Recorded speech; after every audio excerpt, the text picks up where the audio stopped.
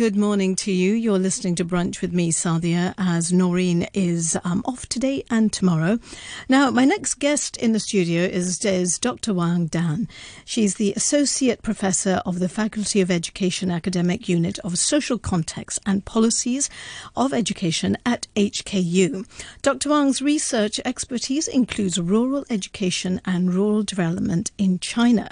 Last year, the China Rural Education Literature database was launched, and today Dr. Wang is here to tell me a little bit more about it. Good morning to you.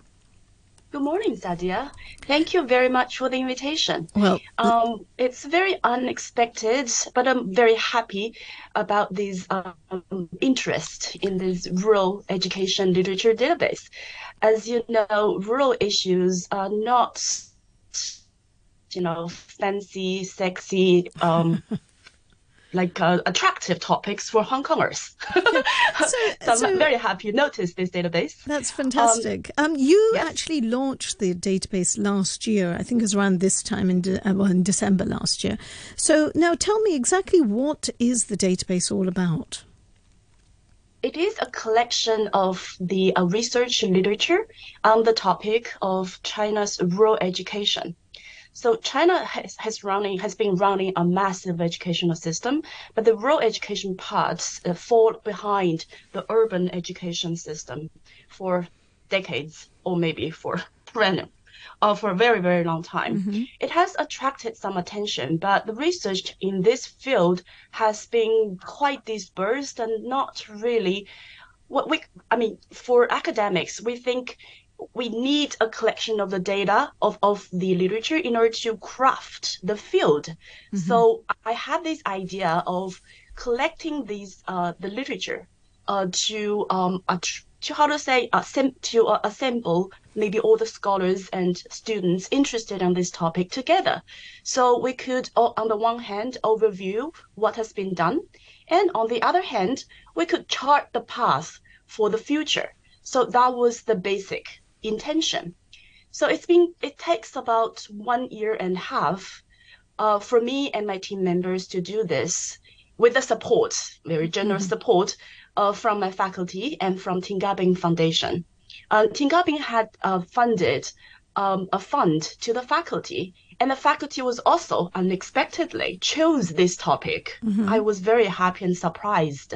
As I said, rural education was not a hot topic in Hong Kong or in our faculty. So exactly what is the problem? I mean, in terms of rural education, what are the kids missing out on, or what is the gap there that needs to be fulfilled, to be addressed? There are two layers of the problems. On surface, it is the problem of lacking the opportunity for social mobility. Mm-hmm. It happens to all the marginalized population or poor population all over the world. In the US, in Europe, anywhere, you find the poor people attending the poor schools, cared by the maybe lower quality teachers, and their schools are not, facilities are poor, etc. So they do lack the opportunity for upward mobility. They don't have the equal chance of attending maybe higher education. Therefore, their prospects on the job market would fare less well, we would say. That's the surface part. For many of these industrial world or post-industrial world, because rural or agricultural part was very, very tiny and minimal. Mm-hmm. So that population or rural education, still there is a problem there, but it's not so noticeable. But for China, the deeper problem is the persistent need and demand for agriculture. We have such a massive population. We can't expect that such a population could be fed by only imports of food. Mm-hmm. So homegrown of food is necessary. Therefore, it requires a very big chunk of the population to get involved in agricultural production. Therefore, the countryside will exist forever, and that population will stay at a large size. We wouldn't say forever, but for a very long time, we would say. Therefore, rural education will last for a very long time. Mm-hmm. Then such a gap or a lack of opportunity would become a perennial problem for the country. And not only for those children per se, but also for the agricultural production, for the food security of the country, for the entire development, actually. You could imagine if China has shrinked its rural population or agricultural population to like 5% as in the US or 2% as in Hong Kong, it must be a disaster for the rest of the world. So that couldn't happen. So it's almost like a cycle that, given the information that you get from the database and using that then to create this cycle where you are churning out more people with that expertise, with that knowledge to be able to support that agriculture, but through expertise and professional knowledge, right? Is that what you want to instill? Exactly. So by collecting this literature database, we would like to, well, in the literature database, we found that majority of the literature focused on the surface part, on the surface problem, improving the opportunity to move the rural children to urban areas. So therefore, they could enjoy a better chance for upward mobility. But for the deeper part of the problem, that only worsened the rural situation. You could imagine the population is gone, right? The young, the strong, the well-educated, they no longer stay in the rural area. So we want to bring people's attention by collecting of this database and say we need a new path. We need a new orientation. That must be quite challenging because I suppose if you're looking at young people and their education, the attraction is always that I want to move to the big city and I want to do this. So how do you overcome that problem about making the rural thing much more sexy, as you said, something that appeals to them? What are the challenges you face? Well, there's opportunity as well as challenges. The opportunity is the Chinese government has realized the fundamental importance of the countryside. Therefore, in the past years, they have been launching a huge project called Rural Revitalization Project. Lots of money has been invested in that. However, policy-wise, I think for education, the government has a contradiction in its policy. So it has to shift the focus from a city-oriented educational system to a much more local-oriented educational system, to a tailored to the local needs and a tailored to the rural demands. On the one hand, people would have the doubt, rural, countryside is poor. I brought my child to the countryside together with me, and the only impression he had for the country people is that they're poor. Yeah. Oh, goodness. Aside of being poor and the poverty, etc., we also need to let people find the merit, the goodness of the countryside. On the one hand, people there are very nice, nature-wise, very beautiful. On the other hand, the most important thing is doing agriculture is not a low-tech, unattractive job. So it's very much almost like an awareness and a PR campaign that you have to really, I suppose it's about education. It's about showing that, the agriculture side, there is an appeal there and there is expertise involved there. So how has it been taken? I mean, from the database and the information that you're gathering, have you got now steps as to have you got stages as to what you're going to do next in terms of getting people on board? I'm a researcher, so for me, the immediate step, of course, is to shift, as I said, the focus of the research. Sure. Instead of doing more research on how to improve the students' grades, tests, get into universities, leave the countryside. I'm interested in doing research on how to bring the rural lifestyle, bring the agriculture, and bring technology, advanced technology for new kind of agriculture into the educational system. So to change a little bit of the curriculum, maybe not a little bit, a huge part of that, the curriculum, to let the children understand the merit, the attractiveness of their own hometown, of agriculture, and understand that the new technology actually is much needed. It's very exciting. I mean, actually, it's very exciting just seeing those changes that are taking place in agriculture, for it to appeal, certainly on the tech side, to young people to say, hey, this is a whole new world out there. So now, how is the government addressing these issues? Are they supporting that? Are they quite happy to go forward and make some of those changes? They actually do. in the new round of the curriculum reform, not reform, they change the documents and the guidelines every couple of years. So the new version was last year. It has a lot of parts in stressing the practice part. So it no longer book learning, no longer rote learning, So etc. They practical stress, things. yeah, a lot of hands-on activities. In particular, there was a new subject called labor education. Maybe it sounds a little weird. It's not kind of like a do-it-yourself like kind of thing in the US, but it's really trying to encourage students or schools to involve more real-life work. So in some places, there are experiments like large scale experiments to involve students to understand agriculture. So the access could be to understand food, for instance, because agriculture is very much involved with the food production.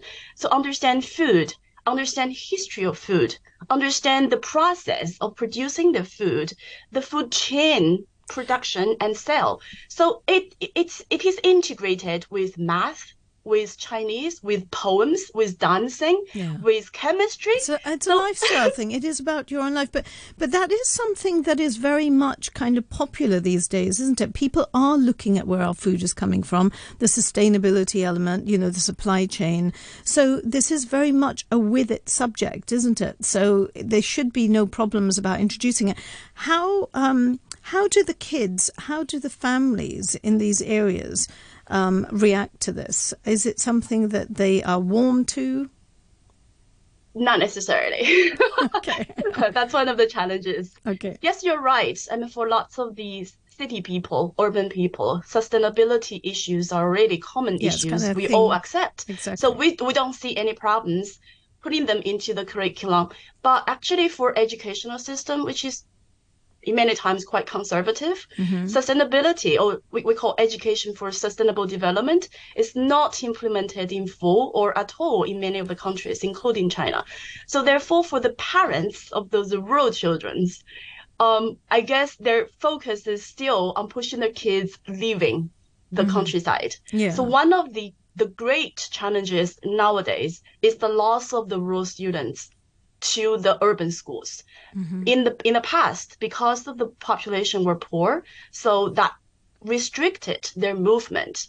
They couldn't have the resources to afford the urban schools, the urban living. Now they are richer. So they could take their children, leave the rural schools and went to the countryside. I'm sorry, went to the county or even larger cities, enroll their kids there. Some of the kids are still very young, so they need an adult to take care of them. That is a popular popular trend we call the phenomenon rural educational migration, or in China we call that peidu, which is called meaning literally means study with the adults in a company. So a child leaves the countryside, And the goes adults to then an too. adult, Yeah. then what you know that for the past decades rural population has already lost a lot to the cities because of the migrant workers. Yeah. So the young and the strong were already gone. And now the women are gone, children are gone. Sometimes the elderly people are also gone because the grandpa and grandma are also taking care of the Gosh, children. that's quite a major, shift in movement, isn't it, in terms of people going and the agriculture thing where it's such a lifeline that you need that. Are there kind of like incentives? Do you have something in mind that maybe, you offer certain incentives for people to stay? Is that something that you're considering? That you could address with the government, that they have some incentives to be able to stay in that rural area and then teach their children? The government has been making effort to not necessarily keep the children staying there, but to improve the schools in the rural areas. So by that means, they expect the children could stay in the rural area instead of going to urban schools if the quality gap has been narrowed. However, that's also quite challenging because, as you say, nobody wants to stay there. Teachers don't want to go there either. So it's a big issue for rural staffing, rural school staffing. So young teachers, graduates are reluctant to go down. If they go down, they are reluctant to stay for long. So that's also a problem. Gosh, and there's a lot there. And it must be very expensive if you're going to urban areas and you want to settle with your children. That must be an incredibly expensive thing to do, considering if you stayed back at home and just carried on doing the work that you do and getting the education for your child, that would certainly be better, wouldn't it? How expensive, it really depends on your financial situation. Yeah. We did the research and roughly calculated for one child with a family or an adult in a county, not really Beijing, Shanghai, in a county, which is the 4-tier city or 5th-tier city in China, the average annual cost is about 20,000 RMB. Per child. For if they are lower in the urban area, we call town or township, that cost is about 12,000 RMB. And by the way, for the rural population, their annual income is about 1,000 per person. That's already quite high. Many times it's only 1,000. I'm sorry, 10,000 per family in a year, if only by agriculture. Of course, they have to complement the agricultural income with the income of migrant work in the cities. So that is mainly the financial resources for such educational migration. The migrant workers, one parent work in the city, send back the remittances, then the money used on education for the child, again, in city. Oh, it's quite a difficult one. So now, here you are, you've got this database, you've got some great information coming in, you know where you want to go. What are the next steps? What are you going to do? And how do you see the future? Can you see changes taking place now in terms of just people's opinions and views? It is actually the scholars are trying to echo the government's intention and trying to find a way out. But from what I see, I feel there is a huge need and urgent needs of interdisciplinary discussion. In education, people are so much focusing only on education, subjects, testing, teacher quality, etc. There's very little concern about all the topics we're talking today, agricultural development, local communities, etc. So I think the immediate step, I think there is a need for interdisciplinary discussion from maybe rural development scholars and the rural education education researchers. So not really solving the problem, but it's one step forward. Well, you're doing some fantastic work. Dr. Wang, thank you so much for your time at the moment. And I wish you luck. And I hope that you can come back and tell us more about how things are going as things progress. Thank you very much. You're welcome. The last part may be minor, not really minor, important thing. I just want to remind all the audience, if you are interested in our database, please just search in the Google China Rural Education Literature Database, and that will lead you there. Brilliant. Thank you ever so much. All right. Thank you very much, Sadia.